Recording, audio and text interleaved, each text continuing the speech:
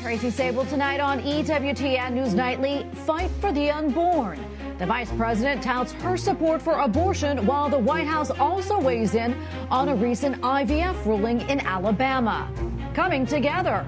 I'm Eric Rosales at the Conservative Political Action Conference just outside the nation's capital. I'm speaking to the movers and shakers in the Republican Party about the issues affecting this election year. Somber anniversary. As the war in Ukraine nears the 2-year mark, a church leader reflects on the prospects for peace. And an inside job.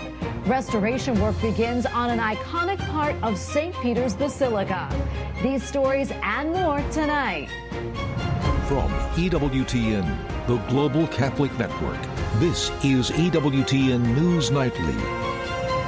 Thank you for being with us on the Feast of the Chair of St. Peter. Our top story tonight, President Joe Biden tells supporters at a campaign fundraiser in California if Republicans pass a national ban on abortion, that he will veto it. And in Michigan today, his Vice President Kamala Harris held another pro-abortion event, which the Biden administration has dubbed the Fight for Reproductive Freedoms Tour. White House correspondent Owen Jensen reports. Owen? Tracy, tonight the Biden administration's all-out push for abortion expansion continues. Vice President Kamala Harris tweeting today that when they win Democratic majorities in Congress, President Joe Biden will sign into law a bill that reinstates the protections of Roe v. Wade. Vice President Kamala Harris meets with pro-abortion advocates in Grand Rapids, Michigan. In 2022, after Roe v. Wade was tossed, Michigan voters changed the state's constitution to make abortion legal. But it should not be the government telling people what to do with their bodies. Her trip comes just days after the Alabama Supreme Court ruled that frozen embryos are legally considered children, the majority ruling stating unborn children are children without exception. So on the one hand, the proponents are saying that an individual doesn't have a right to end an unwanted pregnancy, and on the other hand, the individual does not have a right to start a family. White House Press Secretary Karine Jean-Pierre, while aboard Air Force One on Tuesday, blasted the Alabama ruling, blaming Republican elected officials. But this is exactly the type of chaos that we expected when the Supreme Court overturned Roe v. Wade and paved the way for politicians to dictate some of the most personal decisions families can make. But pro-life advocate Lila Rose of Live Action defending and praising the court's decision, writing on X, the Alabama Supreme Court has correctly recognized preborn human babies, regardless of their age or location, as humans worthy of equal rights and protection. And she released this video. But the reality is these are little babies, just a few weeks old. And yes, they're frozen, which is one of the reasons IVF is so morally fraught, because you're literally freezing a new human life, letting it be in abstention for years. Rose also emphasizing human embryos are someone's son or daughter. If the baby at 10 weeks old or 3 weeks old in utero is a human, the baby at 3 weeks old in a petri dish is a human too. Now, President Biden blames the Alabama decision on the overturning of Roe v. Wade. But as you just heard, pro-lifers continue to fight for the sanctity of life at any age. And separately tonight in California, out west, President Biden met earlier today with Alexei Navalny's widow and daughter. And tomorrow the president will announce sanctions against Vladimir Putin, all in response to the death of their top Russian opposition leader, Navalny. At the White House, Owen Jensen, EWTN News Nightly. Coming up later in the newscast, analysis of the Alabama Supreme Court ruling from the president of the Alabama Pro-Life Coalition. Conservatives across the country are gathering tonight and into the weekend in Maryland for the annual Conservative Political Action Conference, and a number of lawmakers are there speaking at the event. Capitol Hill correspondent Eric Rosales has more. Good evening, Tracy. It's a much smaller crowd than in years past, but issues people are concerned about in America are in abundance, from the open border to inflation to government spending. Movers and shakers in the conservative political arena are here to make their voices heard. People are done with the Biden administration. It has ruined this country. It is destabilizing the world.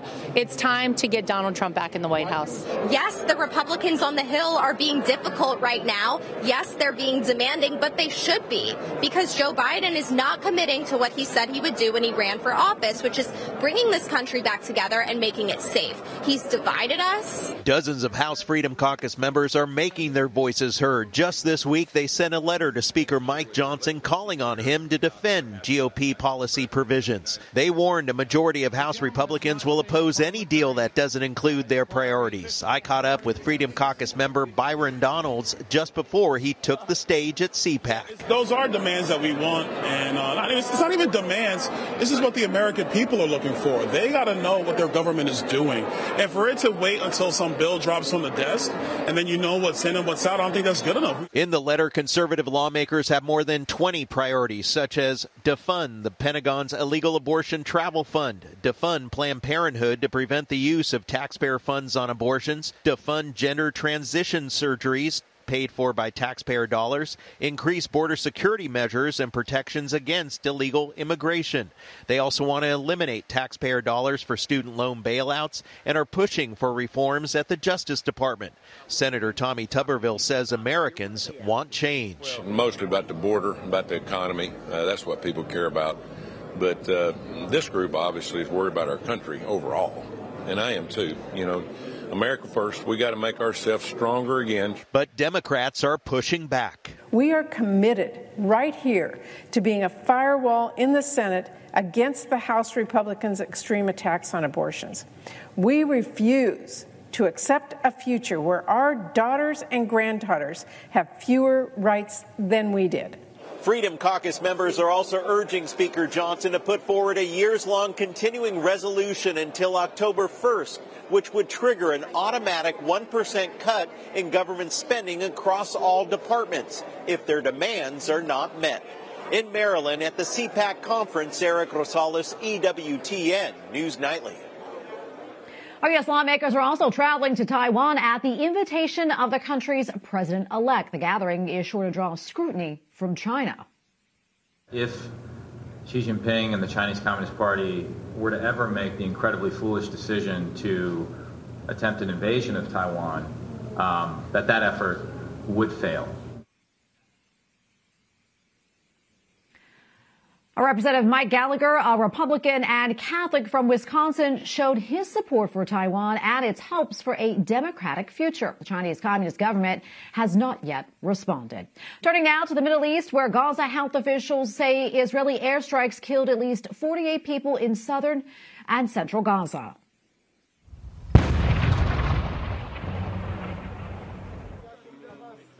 This as tensions escalated further in the Israeli-occupied West Bank, where 3 Palestinian gunmen opened fire this morning on morning traffic at a highway checkpoint. Israeli police say the shooting killed 1 person and wounded 5 others. A member of Israel's war cabinet also said that new attempts are underway to reach a ceasefire with Hamas and potentially release hostages. While a group in Israel says that it found evidence of systematic and intentional rape and sexual abuse during the October 7th attack. In testimony, the executive director of the Association of Rape Crisis Centers in Israel said the abuse was more widespread than previously thought. It's not a quantitative research. It's actually understanding the practices of the Hamas. And when you look at it and when you understand it, you can't believe it. I don't think in the recent history and even in past history, things happened in a few hours in such a sadistic, brutal way.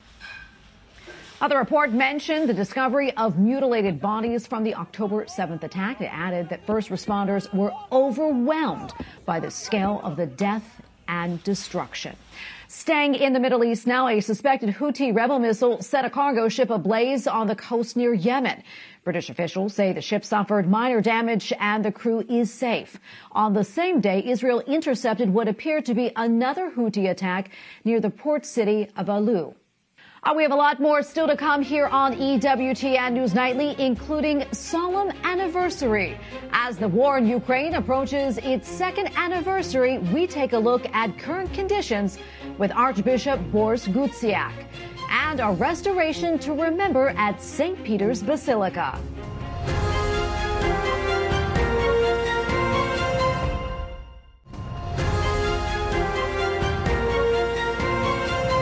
A retired bishop from Australia faces sexual abuse charges. Bishop Emeritus Christopher Saunders has been released from police custody after being arrested earlier this week. Bishop Saunders had served the Outback Diocese for 45 years.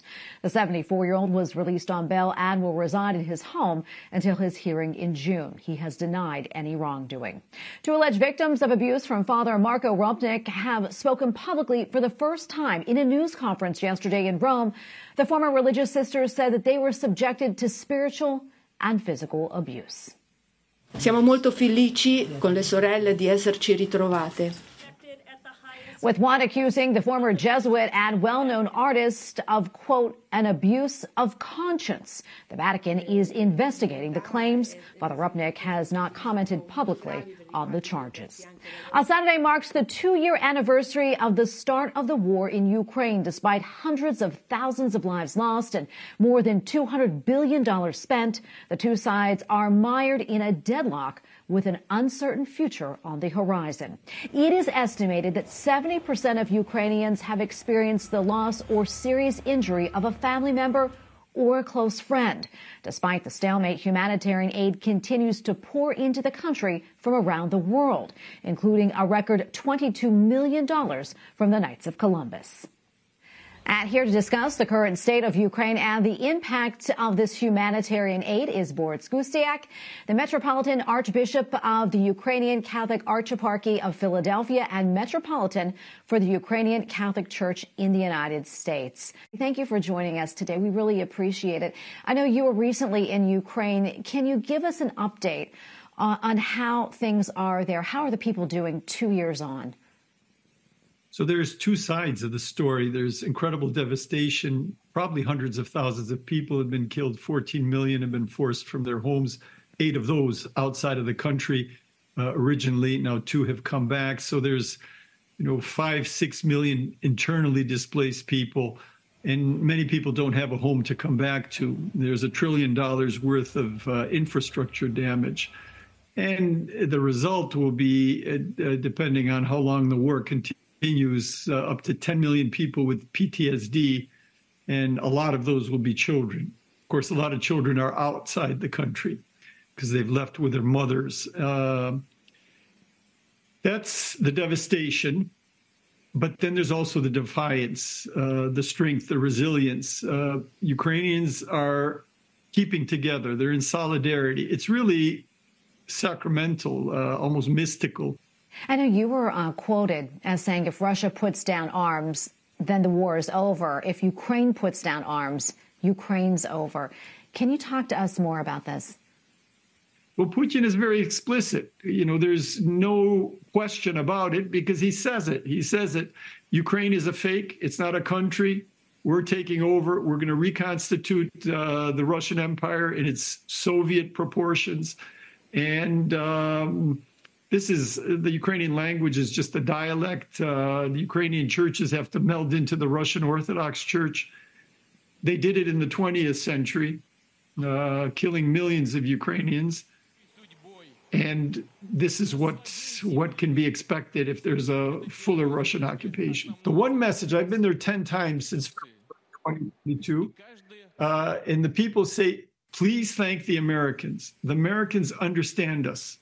Americans are the people of freedom. It's a democracy that has been a model for the whole democratic world. I'm from Philadelphia. This is where democracy, modern democracy, originated. This is where our bell of independence rang, where the Declaration of Independence was drafted, the Constitution. This is something that people the world over look up to, and if we allow people like Putin, if we allow the strongmen of China, of India, of the other countries where authoritarianism is growing to prevail, this will be a very big problem for the U.S. of A. And so many people need so much help over there in Ukraine right now. We mentioned the Knights of Columbus have raised a record $22 million and delivered 7.7 million pounds of supplies to the victims of this horrific war. How impactful do you think that support has been for the Ukrainian people? And also, what are the biggest needs for them right now? Well, American Catholics have helped through Catholic Relief Services, through Catholic Near East Welfare Association, the Aid to the Church in Need, many other agencies. We have our Metropolitan Healing the Wounds of the War Fund. I had a testimony from a sister that just came in from the front. She came into Philadelphia last night, and this morning at breakfast, she was explaining how when all the stores were closing and the banking system near the front wasn't working, it was the humanitarian aid that fed the people. It was the humanitarian aid that gave clothing to people whose houses were destroyed and who lost everything. It was humanitarian aid that got insulin to diabetics who could not get medicine. So it has been extremely important, life-saving, life-giving. Well, Archbishop Gutsiak, thank you so much for coming on and speaking with us. We really appreciate it. God bless you, and God bless you for all that you do. Thank all the Catholics and all people of goodwill for the solidarity, for the prayer, for the advocacy, and for the aid. God bless you and reward you hundredfold. Up next on EWTN News Nightly, the sanctity of life. Analysis of the Alabama Supreme Court decision earlier this week to consider frozen embryos as unborn children. Plus, learn about a restoration underway at St. Peter's Basilica.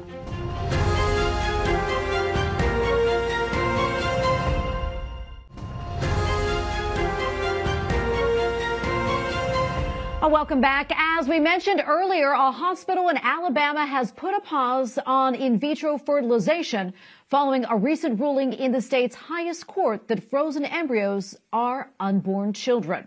Earlier this week, Alabama's Supreme Court said 3 couples could sue for wrongful death when their frozen embryos were destroyed in an accident at a storage facility. For analysis of this ruling and the potential far-reaching impact is Eric Johnston, president of the Alabama Pro-Life Coalition. He is also an attorney and the architect of Alabama's 2019 Human Life Protection Act, the state's near total abortion ban. Eric, good to be with you today. Thank you for your time, sir. Talk to us about the significance of this ruling, and also what went through your mind when you heard about it, sir? Well, I knew the case had been pending for several years, and you never are ready for something when it comes, and it was a very well-written opinion, both the way it was constructed by the court as a review of an old law, as well as the application of the Alabama constitutional provision that protects unborn life. It does create a dilemma, however, between the in vitro fertilization and with, what is a human life. Both of those are valid considerations, and that's where, as I say, I call it a dilemma because it's a difficult thing to resolve, but I think we will be able to do that. And I was going to ask you, what happens now with those IVF providers and also the patients? Right now, the IVF providers are, as the UAB said, the University of Alabama in Birmingham, are pausing what they're doing. They're afraid of lawsuits, obviously, by plaintiffs' lawyers who may try to sue them on the basis of this court opinion. At the same time, there is a state senator who has prepared a bill to file, but to our knowledge, that bill is very deficient and it does not need to be filed. We're trying to get him to hold up until we can work with the medical community to come up with a valid way to address this.